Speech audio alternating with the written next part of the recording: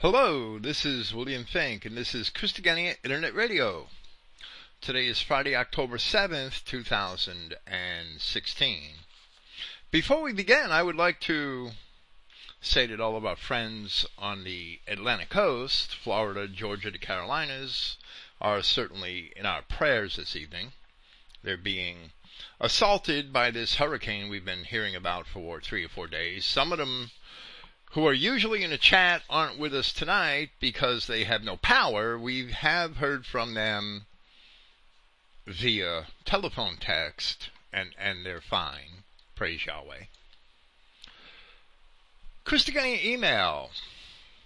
I'm being spammed to death, hundreds of emails every day, all kinds of Jew garbage. I clamped down the security on my email servers, and according to industry standards, I set my servers for the highest possible domain checking and email security, and that stopped all the spam, but Christogenea.org got hardly an email in 2 weeks, so I've loosened it back up. So if your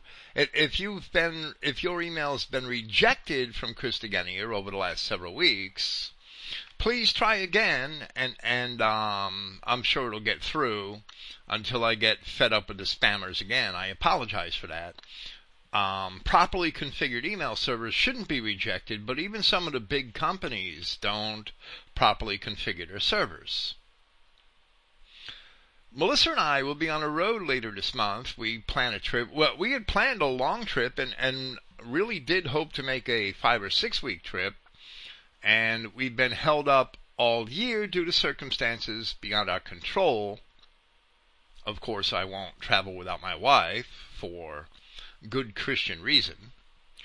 And we're constrained to make a shorter trip, hopefully to as far as the Detroit area, Toledo, northwest Ohio, northern Kentucky, and hopefully we'll get as far as Indiana.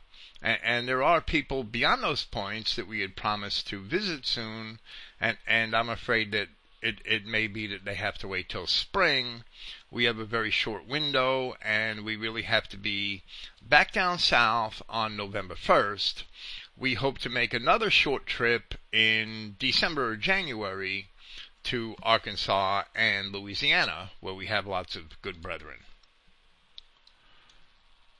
Tonight we will present the 6th part of our series on Paul's Epistle to the Hebrews.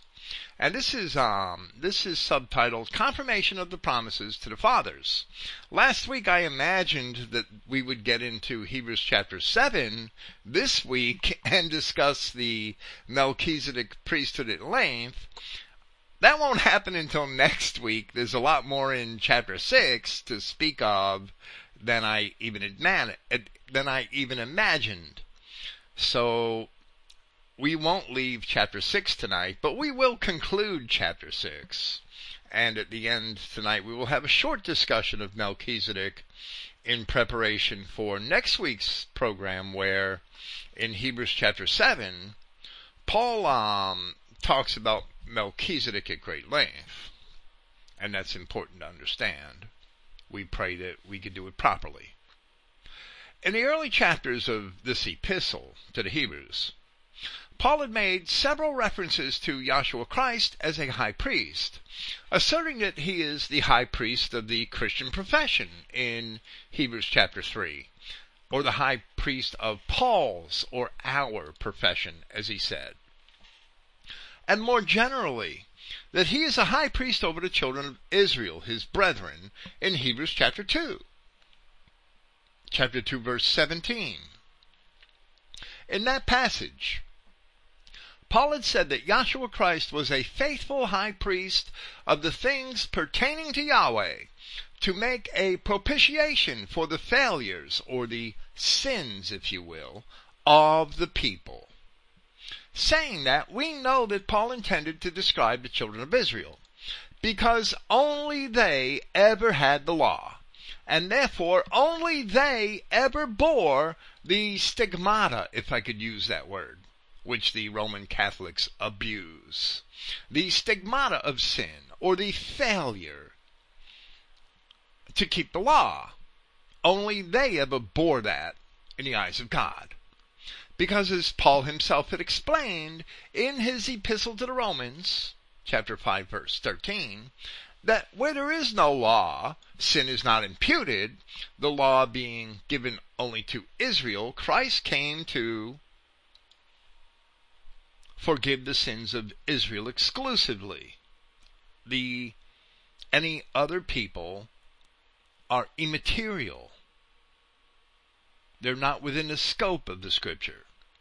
Then in Hebrews chapter 5, Paul informed his readers how Yahshua Christ, who was not of the priestly tribe, as Paul will discuss later in this epistle, was nevertheless considered a priest, as he cited the 110th Psalm, where it says that Yahweh has sworn and will not repent. Thou art a priest forever, after the order of Melchizedek. It is inevitable that those words apply not to David himself, but to an expected Messiah, as David began that same psalm with the statement that Yahweh said unto my Lord, the first Hebrew word being the tetragrammaton Yahweh, and the second Hebrew word being from the Hebrew word Adon, which simply means a lord or a master. So the Lord said unto my Lord, but we know from the Hebrew that it should say Yahweh said unto my Lord, sit thou at my right hand until I make thine enemies thy footstool. So David's Lord, and not David himself, is the subject of the subsequent statements. It's David's Lord who is a high priest forever after the order of Melchizedek.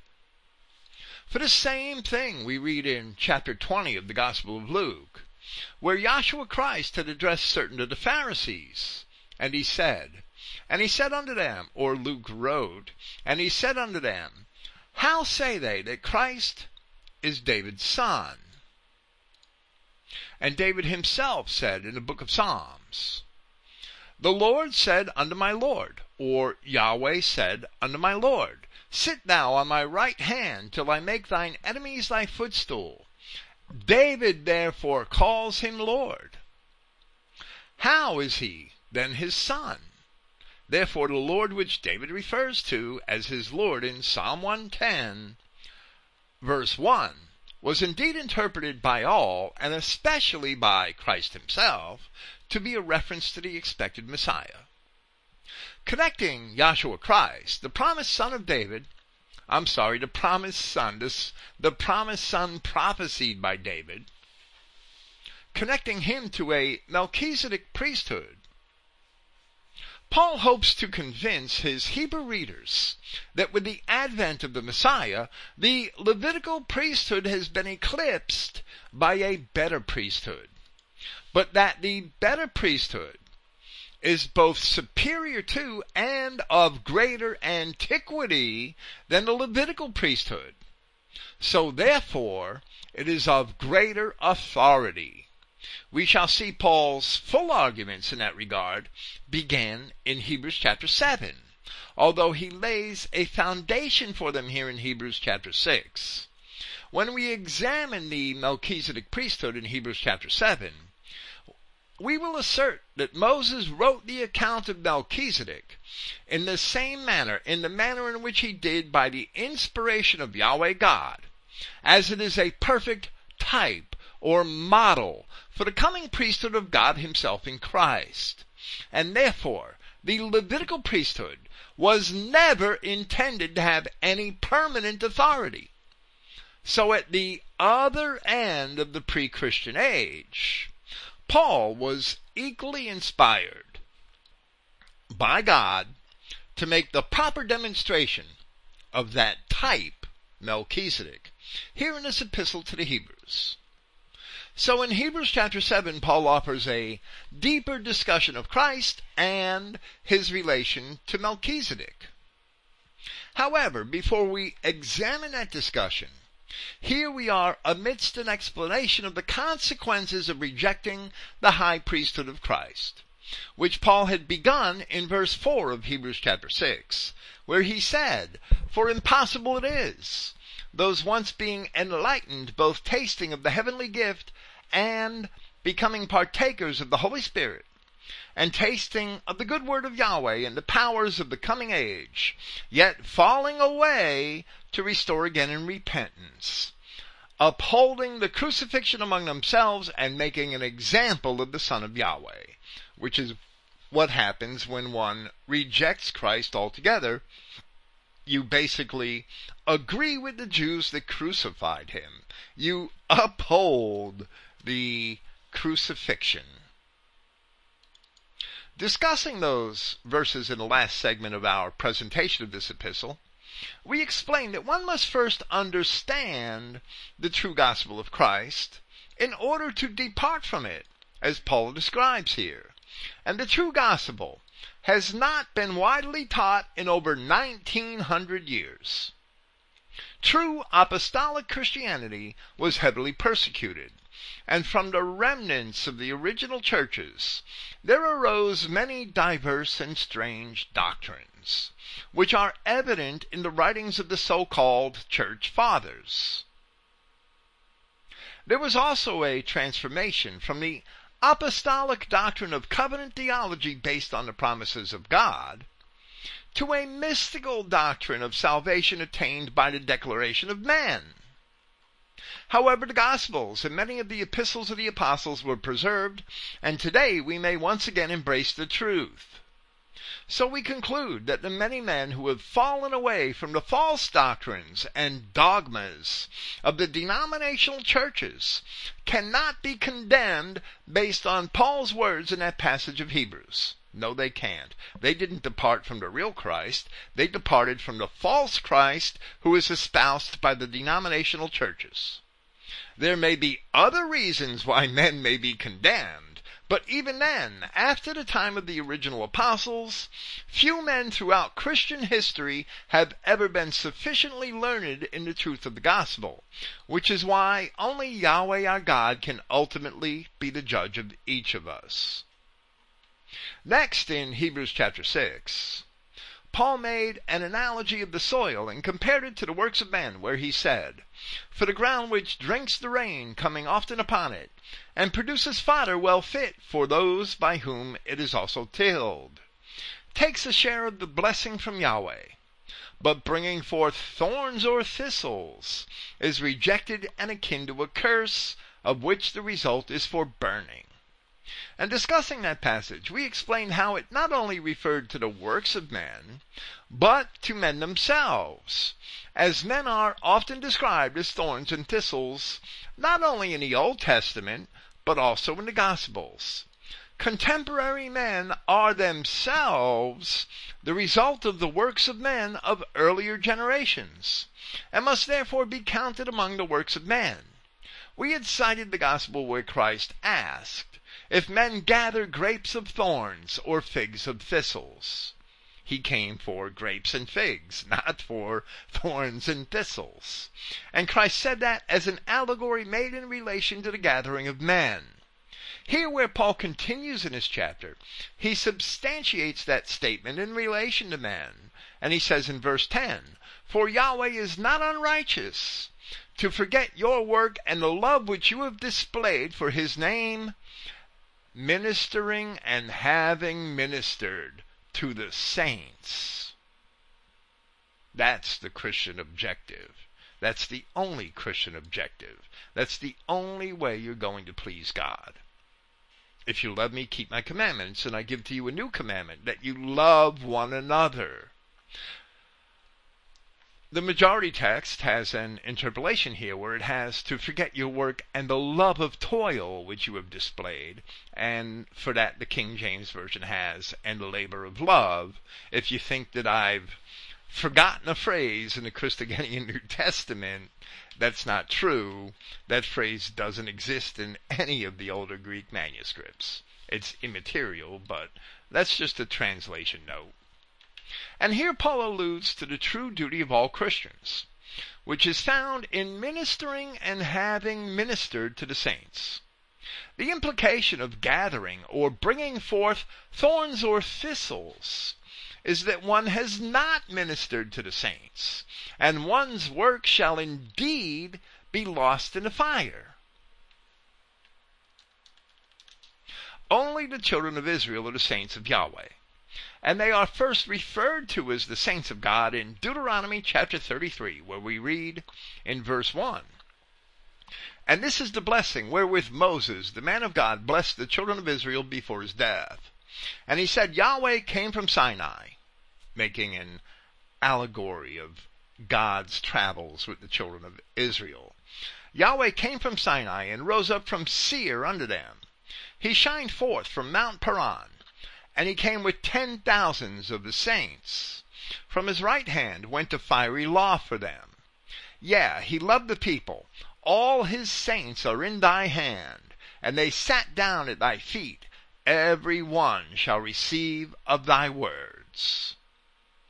Then in 1 Samuel chapter 2 we read in the prayer of Hannah concerning Yahweh, "He will keep the feet of his saints, and the wicked shall be silent in darkness, for by strength shall no man prevail. The adversaries of Yahweh shall be broken to pieces. Out of heaven shall he thunder upon them.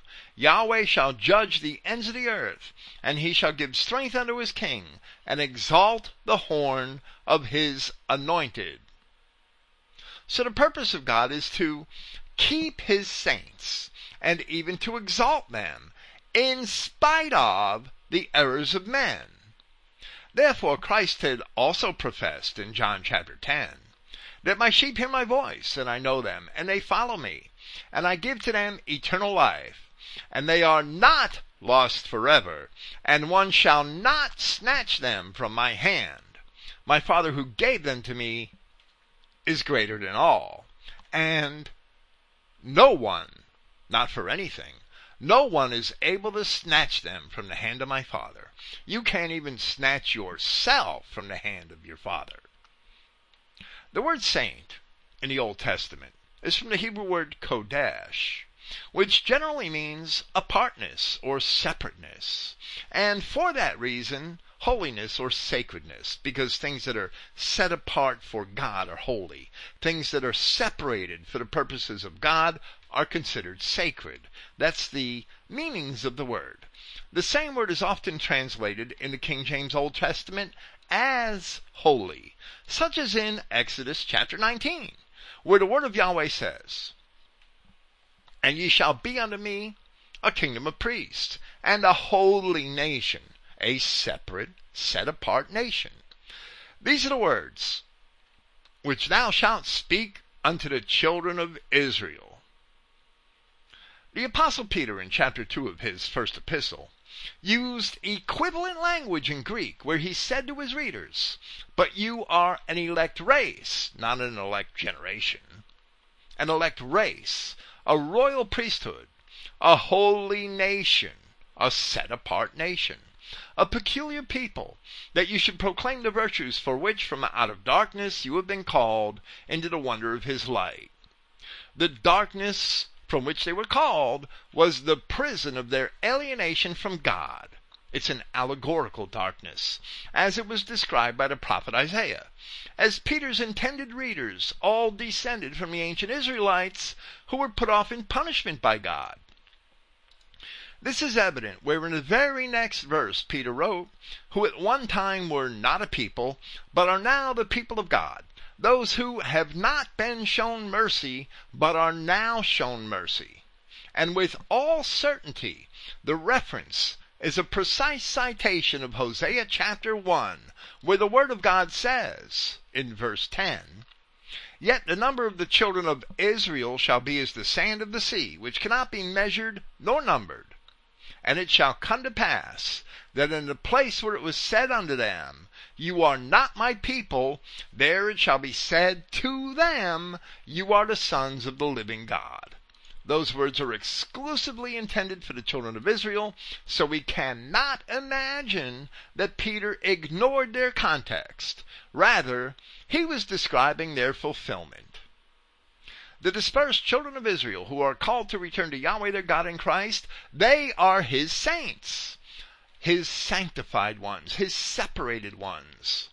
Paul describing that same fulfillment that Peter had described. Use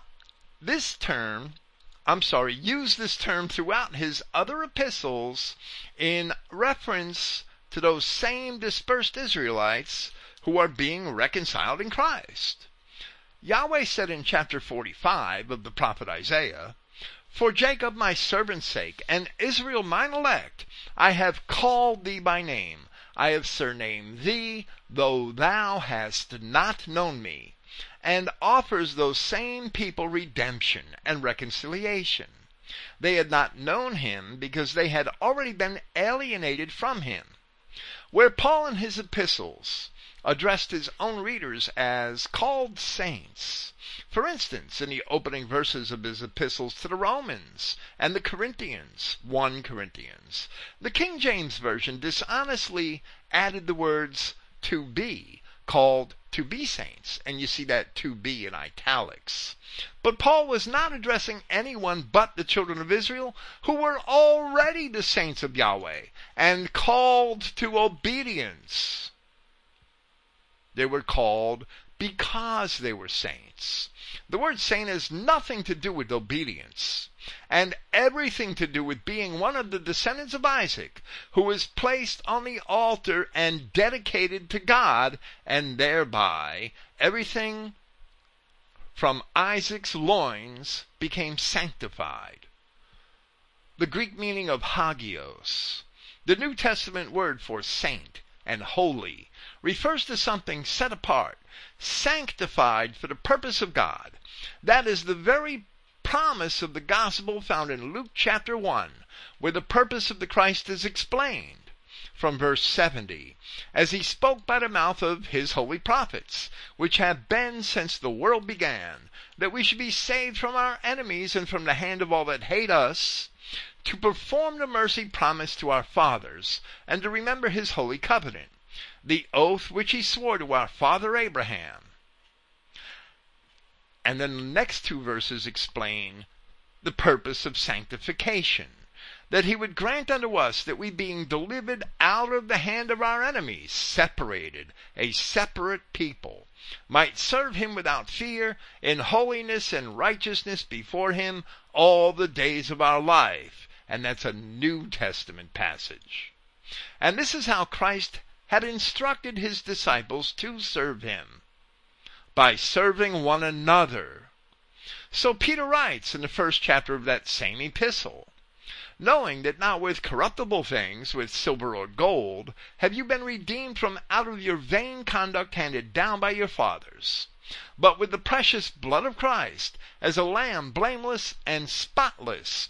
Indeed, having been foreknown before the foundation of society," you only have I known out of all the families of the earth, "but being made manifest upon the last times on account of you, those who through him believe in Yahweh, who has raised him from among the dead, and has given honor to him, consequently for your faith and hope to be in Yahweh." And on that basis we have the passage relevant to our discussion of Paul's words here, where he wrote in the verse which follows, "Your souls having been purified in the obedience of the truth for brotherly love without hypocrisy. From of a pure heart you should love one another earnestly." So in order to fulfill one's obligation as a Christian, one must be found ministering and having ministered to the saints, not to the niggers in Haiti, not to the Chinese, not as a missionary to Uganda, but ministering and having ministered to the saints. Likewise, Paul had written in Galatians chapter 5, For you have been called unto freedom, brethren, only that not that freedom for occasion in the flesh, but through love you serve one another. For all the law is fulfilled in one statement: you should love him near to you as yourself. The Apostle John also explained this, for example, where he wrote in his first epistle, in the 4th chapter, that in this is love, not that we loved God, because we can't possibly express that to God except through our actions, not with our lips. Not that we loved God, but that he has loved us and has sent his Son, a propitiation for our sins. Beloved, if Yahweh has loved us thusly, we also are obliged to love one another.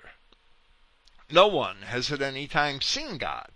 If we should love one another, Yahweh abides in us and his love is perfected in us. This means that since Christ dedicated his life for his brethren, that they should all do the same, although not necessarily in the exact same way. We dedicate our lives to our brethren. Christians are not to serve the world, and neither are they to serve themselves by attempting to justify themselves through rituals. To hell with rituals. Rather, Christians are to serve one another, as Christ consistently criticizes the Pharisees for the things that they did to make a public show of. For instance, in Matthew chapter 23, and they did those things hypocritically. This concept seems to have been lost to the Judeans. It also seems to be lost to today's denominational Christians, who justify themselves, how? By the professions of their own lips, and with church attendance, and with altar calls, rather than seeking to serve their brethren and their own kindred community. But as the Apostle John had also explained in 1 John chapter 5, by this we know that we love the children of God, when we love God and keep his commandments, which the denominational churches have also cast aside. For this is the love of God, that we keep his commandments. Since we cannot break the commandments and at the same time love our brethren, we know that we love the children of God when we strive to keep the commandments of God. So Christianity is not found in practicing rituals or participating in ceremonies. And if Yahshua Christ is the high priest of a new covenant, he commands Christians to satisfy their obligations through that same thing, while keeping his commandments. So the Christian, through that same thing, loving their brethren, while keeping his commandments. So the Christian must participate in ministering to the saints if he is to please God, and everything else is superfluous. And on the other hand, the Christian shouldn't be found ministering to anyone who is not of the saints. Missionary trips to Haiti, Uganda, China are all patently ridiculous and anti-Christian, because Christians are told to love their brethren. Once all of this is properly understood, it is realized that Christianity, in its most basic form, is little more than love and dedication to one's own brethren, who are one's own racial kinsmen. One's brethren are not fellow believers. That idea is not in Scripture. That idea, which is prevalent in the denominational churches, is refuted by Scripture. For example, in Romans chapter 9, Paul had prayed for those whom he called his brethren, and he called them his kinsmen according to the flesh. And he prayed for them. Why? Because they were not believers. That's why he prayed for them. They weren't believers, but they were still his brethren. They were still his kinsmen according to the flesh. And he said those things to qualify who it was in Israel that he was praying for, since he explained that not all of those in Israel were actually of Israel, and he did not care about those who were not Israel, who were not his kinsmen according to the flesh. He did not pray for them.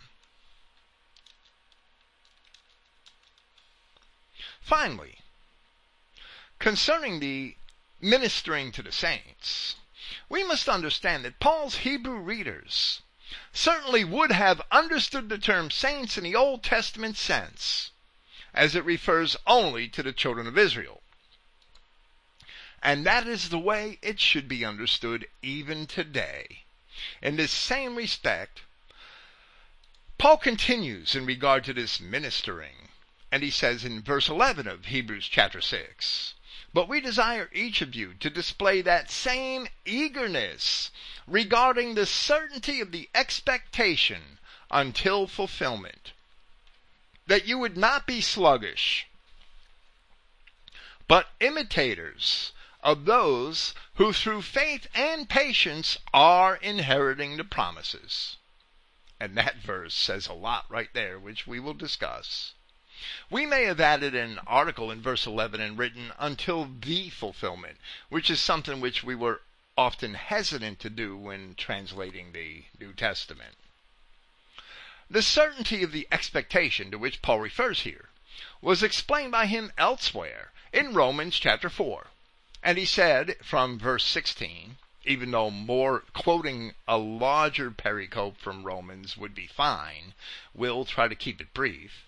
He said from verse 16 of Romans chapter 4, "Therefore it is of faith, that it might be by grace, to the end the promise might be sure to all the seed," and I'm reading the King James Version here on purpose, "not to that only which is of the law, but to that also which is of the faith of Abraham, who is the father of us all.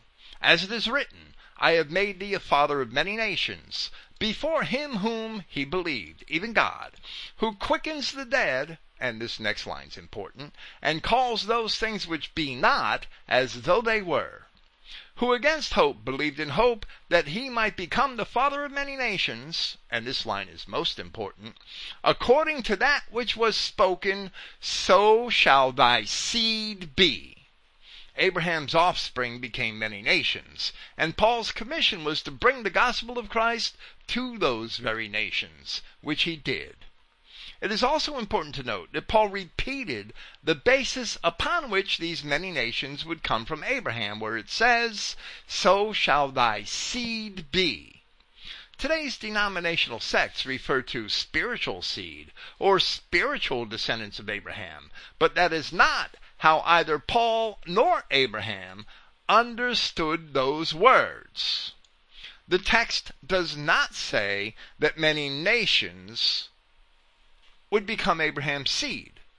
Rather, it says explicitly that Abraham's seed would become many nations, and they did. So Paul repeats another promise in Romans, which is, "In Isaac shall thy seed be called," in Romans chapter 9. And the children of the promise which Paul mentions there are descendants of Abraham through Isaac. However, all of the other nations to whom Paul brought the gospel, meaning those other than these Hebrews, were Israelites, who in ancient times had been cast off by God for their sins, departed from the laws of their fathers.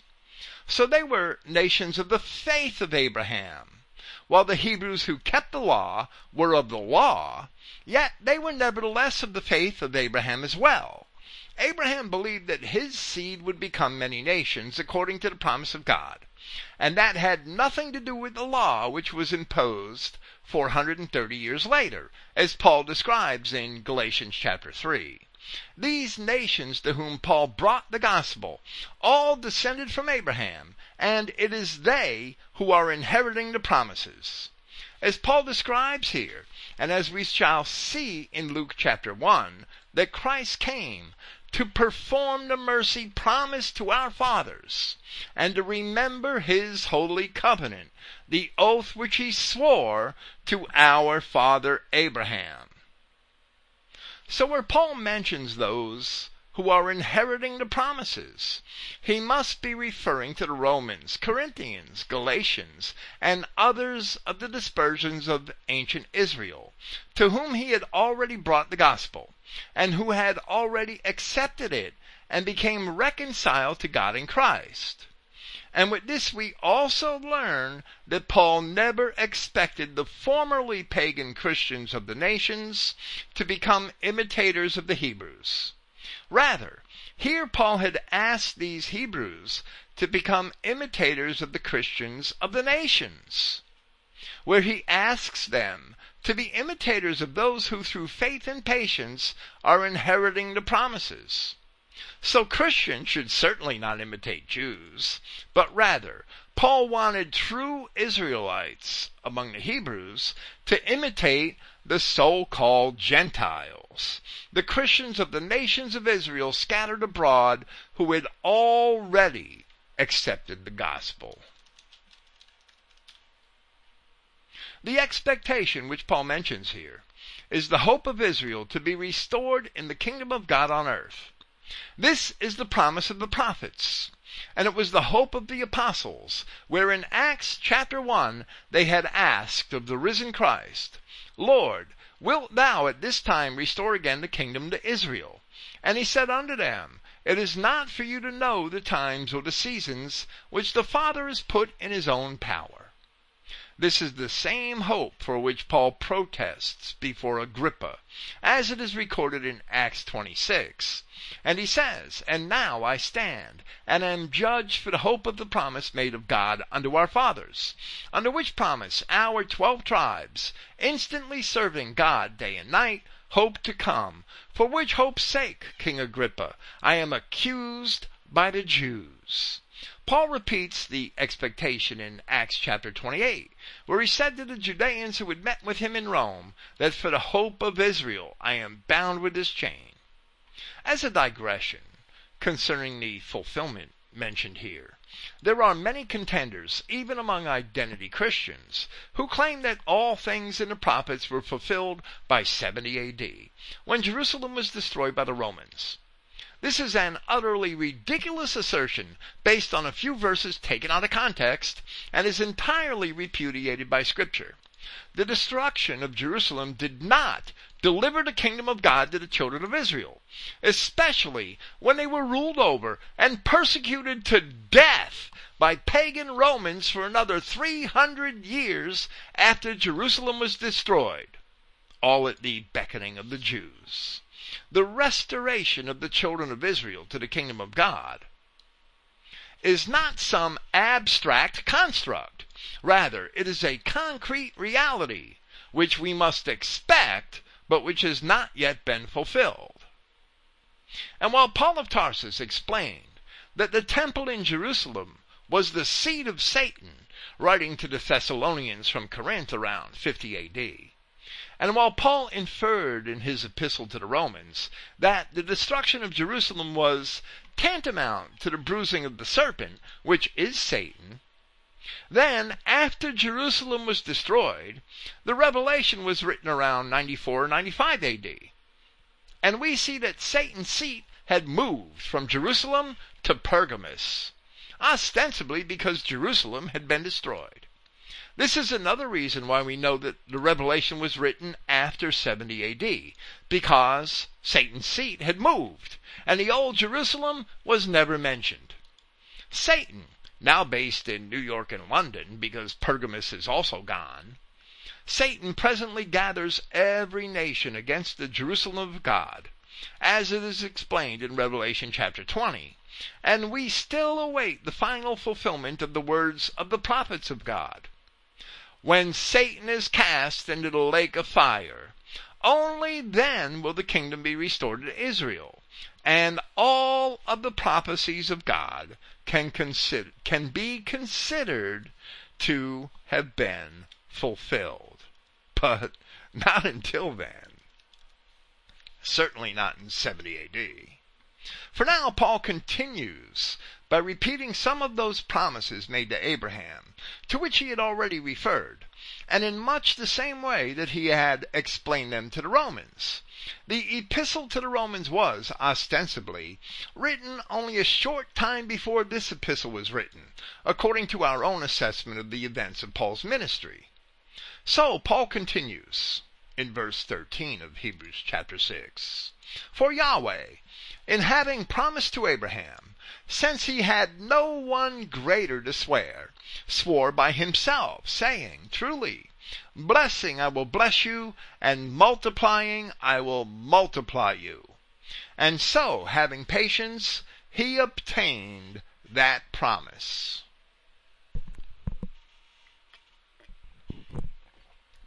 In regard to the promise to Abraham, Paul quotes from Genesis chapter 22, verse 17 here. Here is a fuller quote of the passage from verse 15.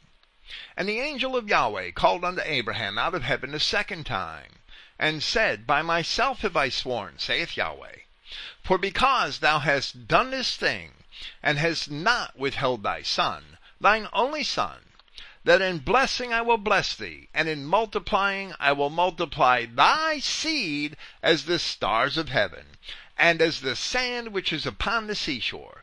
And thy seed shall possess the gate of his enemies, the same enemies which Luke's gospel informs us that Israel shall be delivered from in Christ. And in thy seed shall all the nations of the earth be blessed, because thou hast obeyed my voice. Speaking of this same passage in Galatians chapter 5, Paul wrote, And the scripture, foreseeing that God would justify the nations through faith, preached before the gospel unto Abraham, saying, In thy seed, in thee, shall all nations be blessed. So then, they which be of the faith are blessed with the faithful Abraham. And as Paul explains in Romans chapter 4, they which be of the faith are they who are of the faith with which Abraham had, that his seed would become those very nations.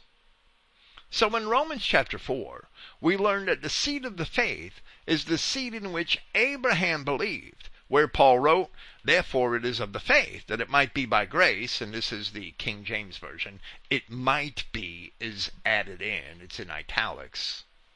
To the end, the promise might be sure to all the seed, not to that of only which is of the law, but to that also which is of the faith of Abraham, who is the father of us all. So it's not what we believe, it's what Abraham believed.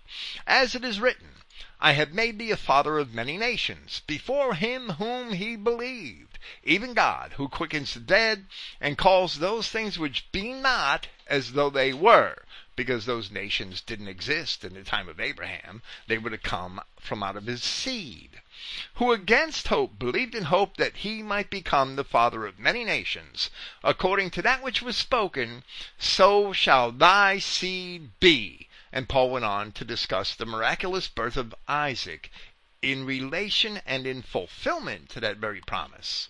So the things which God had called, but which did not yet exist, are the nations which the Scripture had foreseen, which would be blessed, which were Abraham's seed. These were the nations of the faith, as they were the nations that Abraham had believed in, nations which would come from his own loins. And for having a belief in what God had promised him, Abraham was accounted as righteous. So in Galatians chapter 3 we read, from verse 15, Brethren, I speak as befits a man, even a validated covenant of man, no one sets aside or makes additions to for himself. Now to Abraham the promises have been spoken, and to his offspring. It does not say, and to offsprings, as of many, but as of one, and to your offspring, which are anointed. Now this I say, a covenant validated beforehand by Yahweh, the law which arrived after 430 years does not invalidate, by which the promise is left idle. And the seeds of Genesis 3:16 are Ishmael, Isaac, the sons of Keturah, whereas the seed of the promise is Isaac, as Paul said in Romans chapter 9, and which he will repeat here in Hebrews chapter 11, that in Isaac shall thy seed be called. Not in Christ, in Isaac. As we have just seen Paul attest in Galatians that the covenants of God could never be amended to or supplemented, here he confirms that profession once again. For men swear by the greater, and the oath in confirmation, Christ being the confirmation, to them is an end of all disputation. As we have seen in the Gospel of Luke, Yahshua Christ is the confirmation of the promises made to the fathers, who are the patriarchs of ancient Israel. And Christ himself said, I am not sent but unto the lost sheep of the house of Israel. This is also the purpose of the Messiah as explained in Daniel, where the prophet wrote, And he shall confirm the covenant with many for 1 week, or 7 prophetic years. The true Christian confirmation is not what men can pledge to God. The true Christian confirmation is what God has already pledged to the children of Israel. So forget the Roman Catholic confirmation. It's garbage. It's a Jew, Canaanite bait and switch.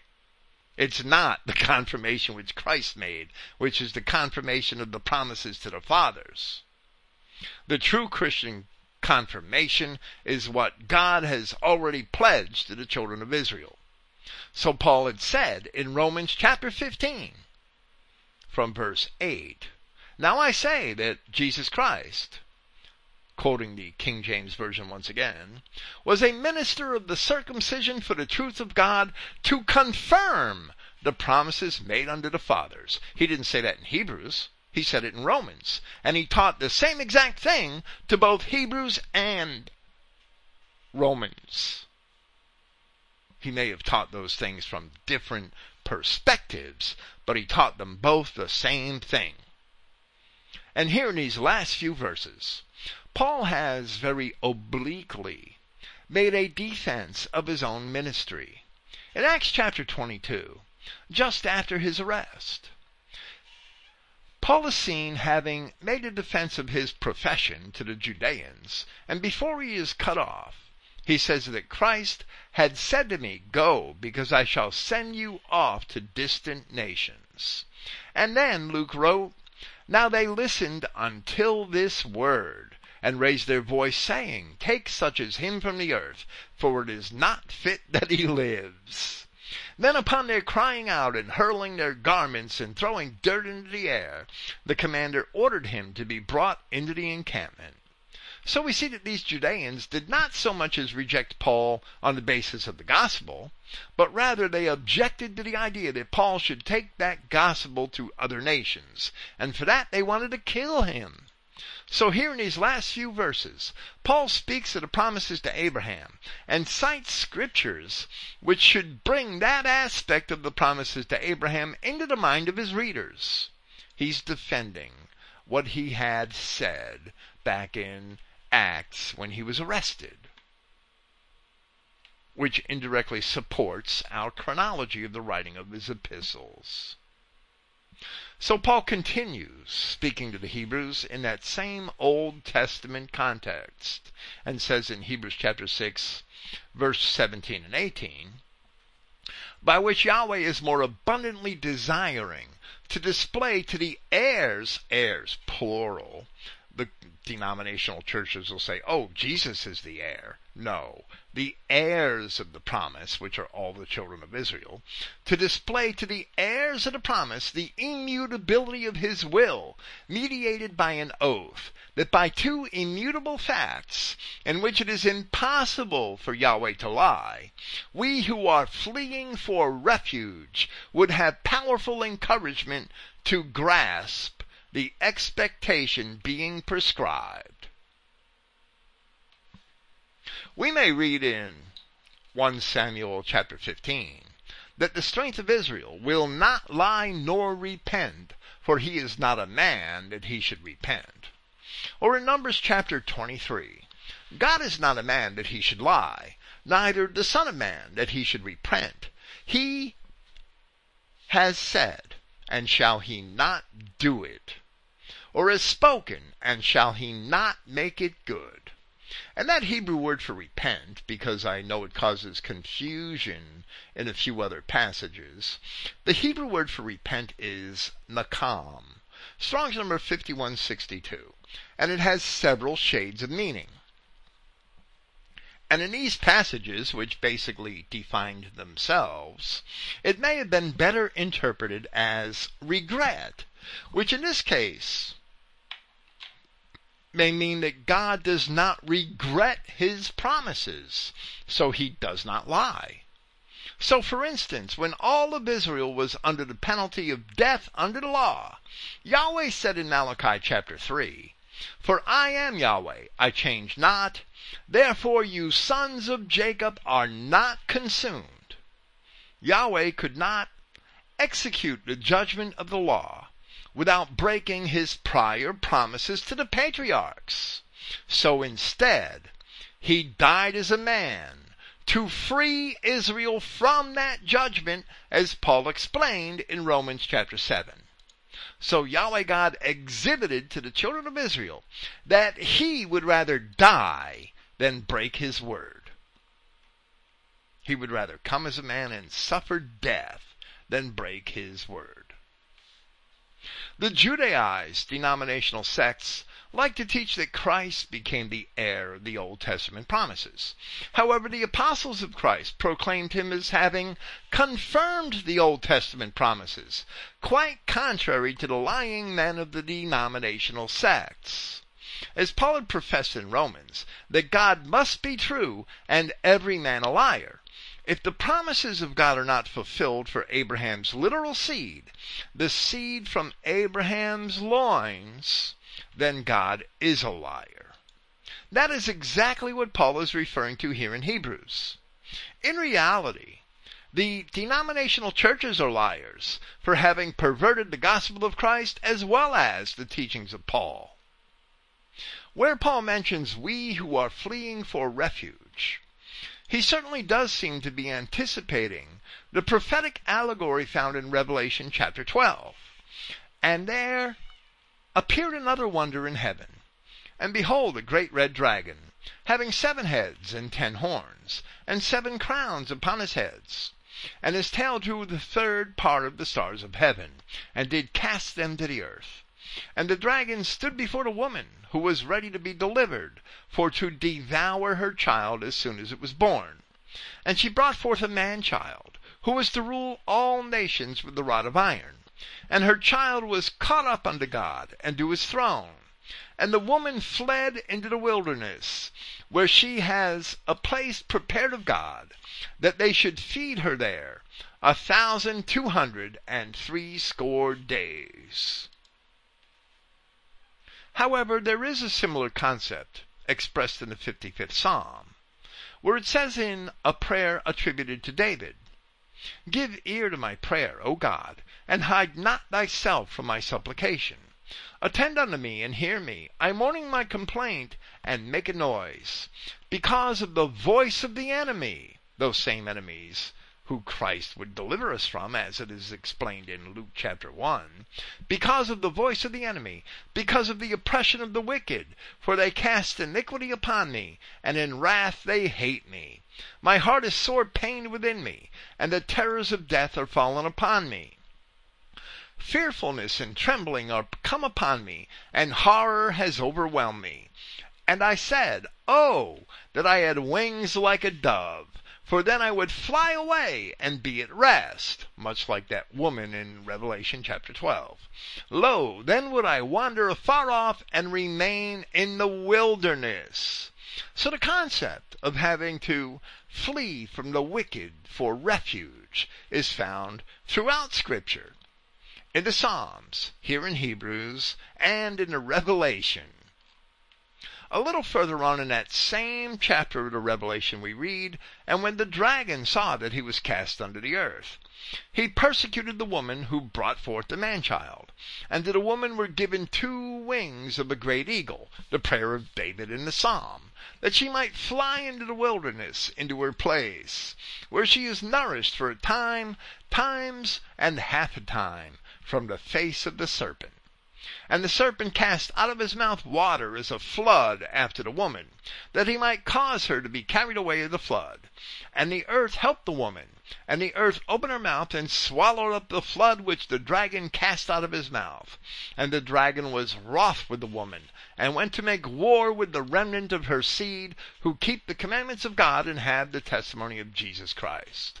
And as another digression, because we continue to stand in amazement at the blindness of these people, the preterists among us believe that all prophecy was fulfilled by 70 AD, which means that you have to squeeze the woman, the flight of the woman, the birth of the Christ child, all in like a 65-year period, or even a 75-year period. And therefore, where the dragon was cast out of heaven and goes to make war with those who bear the testimony of Christ, if all prophecy is fulfilled, then there is no promise of deliverance. There's none left.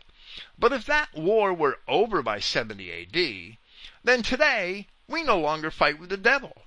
So why do we struggle at all against the enemies of Christ? And why are there devils who still struggle against us? And I apologize, this preterism topic has reared its head again this week in the Christogenea Forum, and it bewilders me because the few who promote it remain obstinate. Here Paul of Tarsus is assuring his readers that the promises to Abraham would indeed be kept in the exact same manner that God originally made them with Abraham. There would be no deviation, no change in plan, because God does not lie. Men do lie, and especially all of those in the denominational sects who insist that God did change his plan. So according to Paul of Tarsus, the assurances made to the children of Israel are absolutely guaranteed. And, as he said here, that guarantee is the very essence of the Christian faith, as he said that the oath in confirmation to them is an end of all disputation. If we compare Romans chapter 4 and Galatians chapters 3 and 4, Paul taught precisely those same things to the Romans and the Galatians, who were in fact just a couple of the nations of Europe and Near Asia which had descended from the ancient dispersions of the children of Israel. The denominational sects of Christianity have never investigated the scriptures in this light, and therefore they make God to be a liar who changed his mind, and Paul refutes them here. In that manner, Paul continues in relation to the oath which was made to Abraham, and he says in Hebrews chapter 6, verse 19, which we have as both a secure and firm anchor of the soul, also entering into that within the veil, where Yahshua entered, a forerunner on our behalf, having become a high priest in accordance with the order of Melchizedek for the ages. And here we, just this afternoon, have improved our translation here at the beginning of the second clause of verse 19, which formerly said, "and itself entering," which was not technically wrong, but the pronoun is not explicit and really wasn't necessary. We think the language is clearer without it. We believe that Paul is informing his readers that they will indeed enter through the veil, meaning that they will be in the presence of Yahweh God, just as Christ, their forerunner, had done that same thing. And that word for forerunner is absolutely literal. Before discussing Melchizedek, we shall discuss this first part of this passage. Here Paul describes Yahshua Christ as a forerunner through the veil on behalf of all those who may partake in the promises in Christ, which are those who are the heirs of the promises made to Abraham, who are his seed.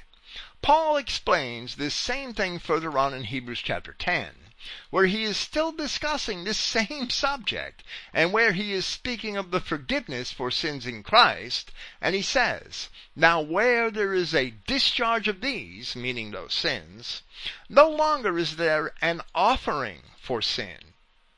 Therefore, brethren," in other words, the sacrifices are vain.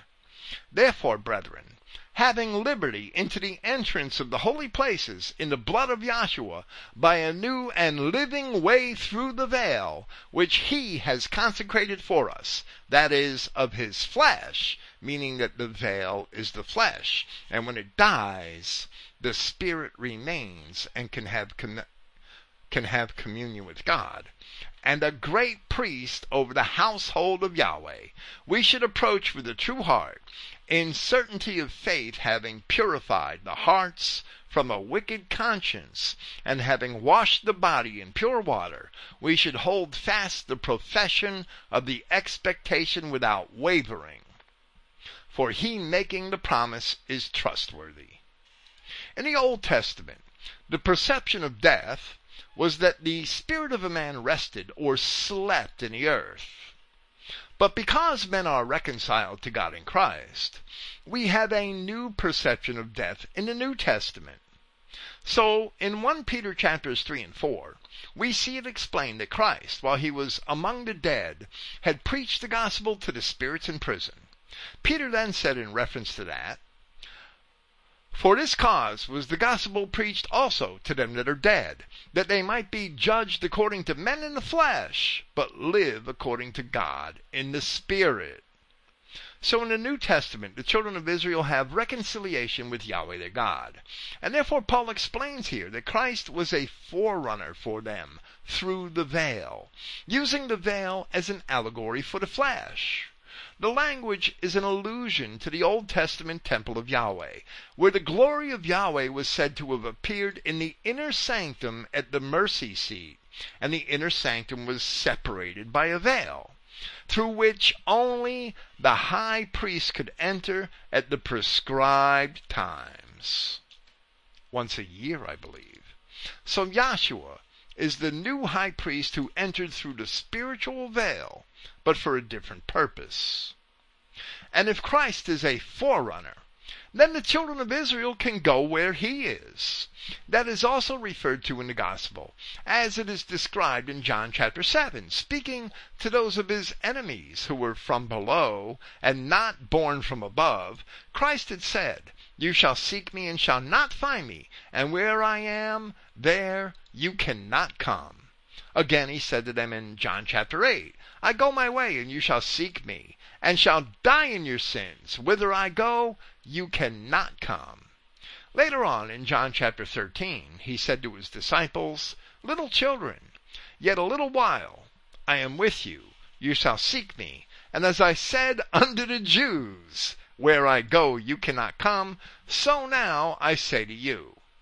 But when Peter asked of this, he qualified his statement and said, "Where I go, you cannot follow me now, but you shall follow me later," or afterwards. So the enemies of Christ cannot follow through the veil at all. However, his children certainly can and will at the appropriate time.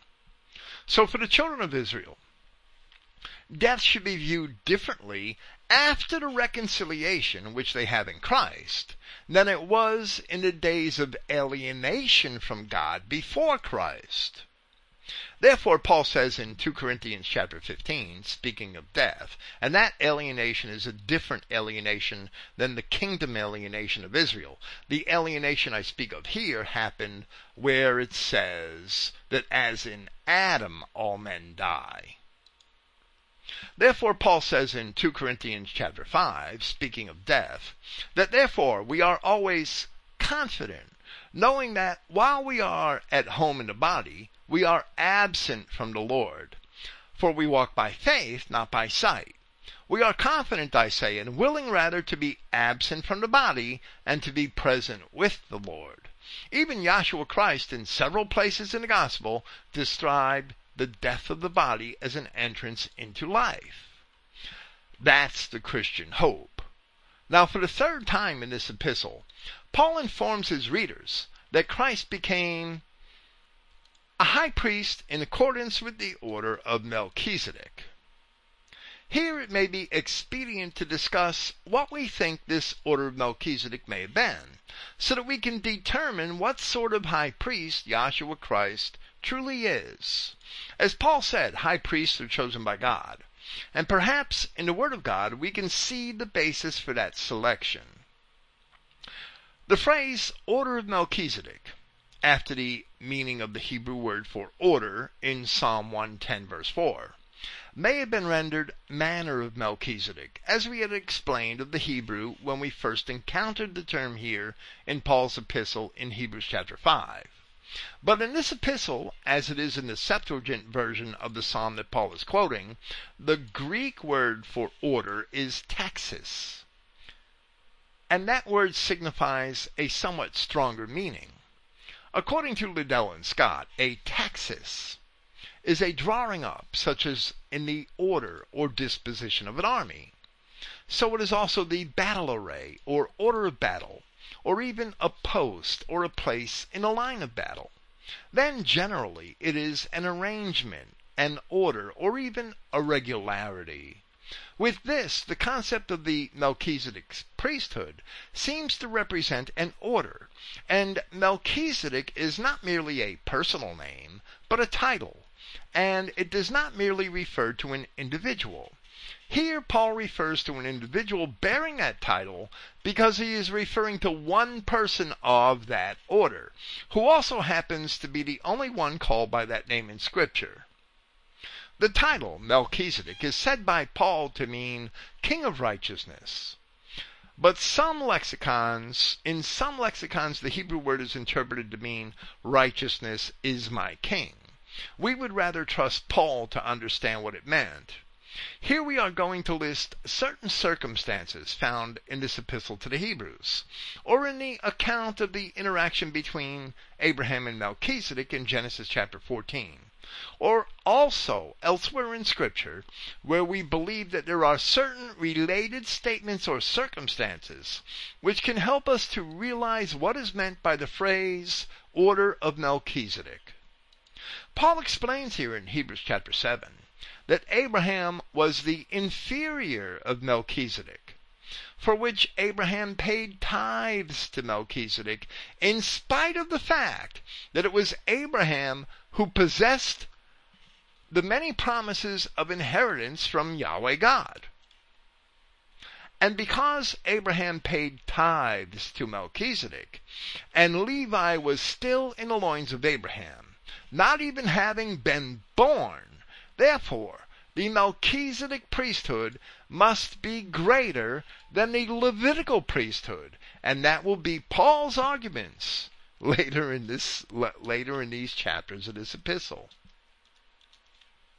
There is a greater and older priesthood which is barely evident in Scripture, and that priesthood is based on rank of birth. First, the tribe of Levi was chosen in place of those of the firstborn rank in Israel, as we read in Numbers chapter 3. And Yahweh spoke unto Moses, saying, And I, behold, I have taken the Levites from among the children of Israel, instead of all the firstborn that opened the matrix among the children of Israel. Therefore the Levites shall be mine, because all the firstborn are mine. For on the day that I smote all the firstborn in the land of Egypt, I hallowed unto me all the firstborn in Israel, both man and beast. Mine they shall be. I am Yahweh. Then later in Numbers chapter 8, the word of Yahweh says of those Levites, For they are wholly given unto me from among the children of Israel, instead of such as open every womb, even instead of the firstborn of all the children of Israel, have I taken them unto me. The firstborn sons were significant to the Adamic Egyptians, which is why Yahweh slew them to humiliate Egypt. And they were also important to the Hebrews, as we see before the Exodus, where Jacob blessed the sons of Joseph, or where the scarlet thread was tied around the wrist of Zerah. The significance of the firstborn is evident among both peoples in Genesis chapters 41, 43, and 48. Because Joseph in Genesis chapters 41 and 43 was living as an Egyptian. In Numbers chapter 18, we read this in the law.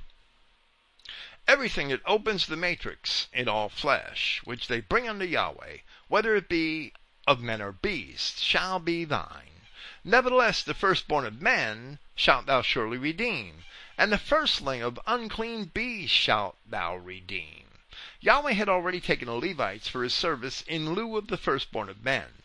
And that redemption is also first described in Numbers chapter 3, where it says, from verse 44, And Yahweh spoke unto Moses, saying, Take the Levites instead of all the firstborn among the children of Israel, and the cattle of the Levites instead of their cattle, and the Levites shall be mine.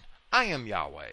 And for those that are to be redeemed of the 213 of the firstborn of the children of Israel, which are more than the Levites, thou shalt even take 5 shekels apiece by the poll. After the shekel of the sanctuary shalt thou take them.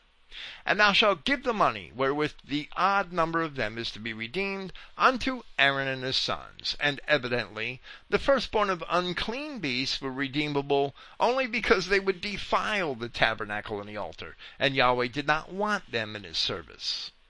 So we see a tradition predating the Levitical priesthood by which the firstborn son was consecrated to God. This was a type of sacrifice made in the dedication of the firstborn son to be the family priest, and it is evident in Scripture right from Genesis chapter 4.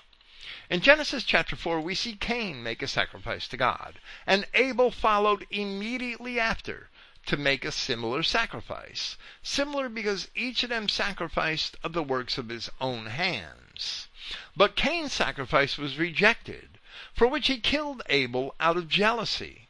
Here we see a struggle between Cain and Abel, and it was portrayed as initiating from the rites to the family priesthood.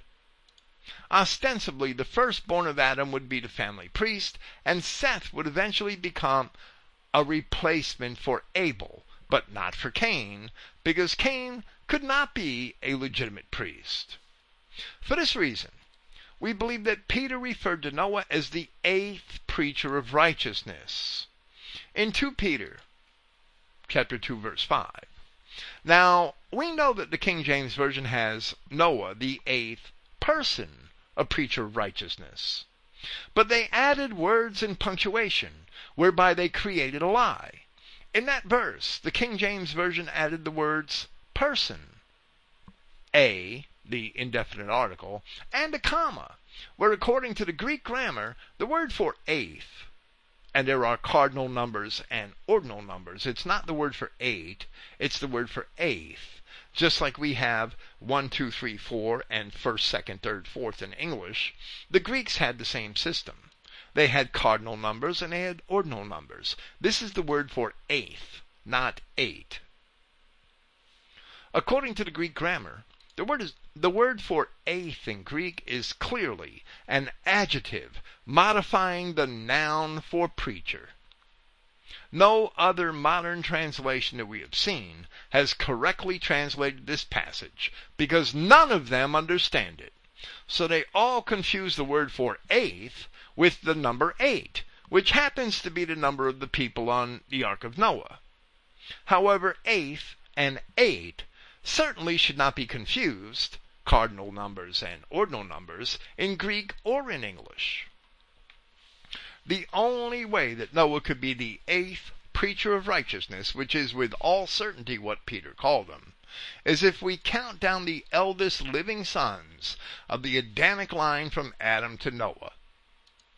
Noah wasn't the 8th firstborn son. Noah wasn't the 8th person. He was like 10th in the generations from Adam.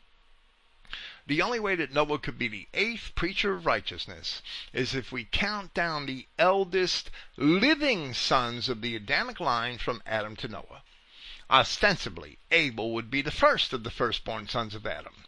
and therefore he would be the first preacher of righteousness. And Seth, who replaced him, would be the second, because Seth was not born until after Abel died. Then his son, Enos, would be third, while his son Canaan would be the fourth, and Mahalalel, his son, would be the fifth. Jared, the son of Mahalalel, would be sixth. And then Enoch must be passed over, because he was taken from the earth before he could inherit the position of the oldest firstborn son from his father Mahalalel. So Enoch didn't stay on the earth long enough to have the position. Then, after Mahalalel, his grandson Methuselah, the son of Enoch, would be seventh. Examining the genealogies, Methuselah outlived his son Lamech. Methuselah outlived his son Lamech by just a few years. I think it's 5. So Lamech died, and Methuselah was still the oldest living firstborn son. He was 7th, and Noah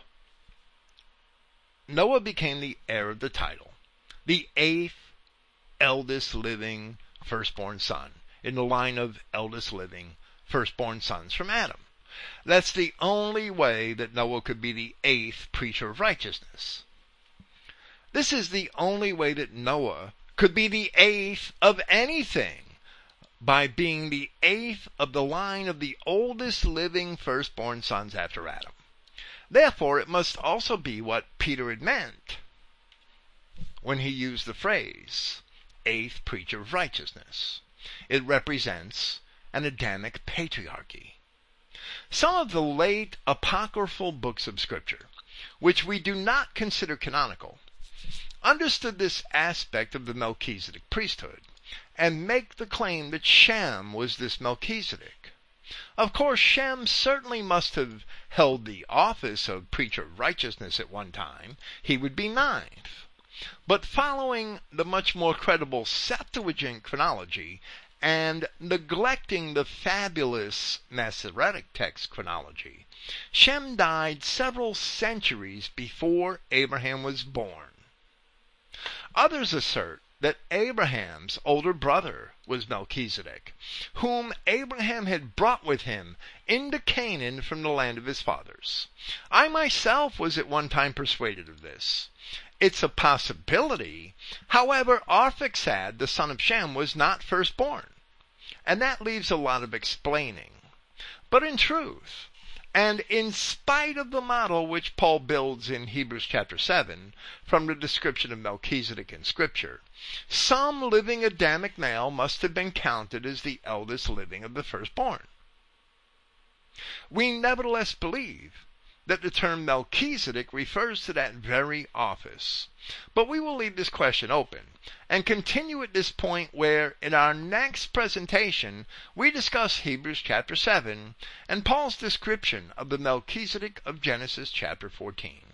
Praise Yahweh. Thank you for listening, and good night.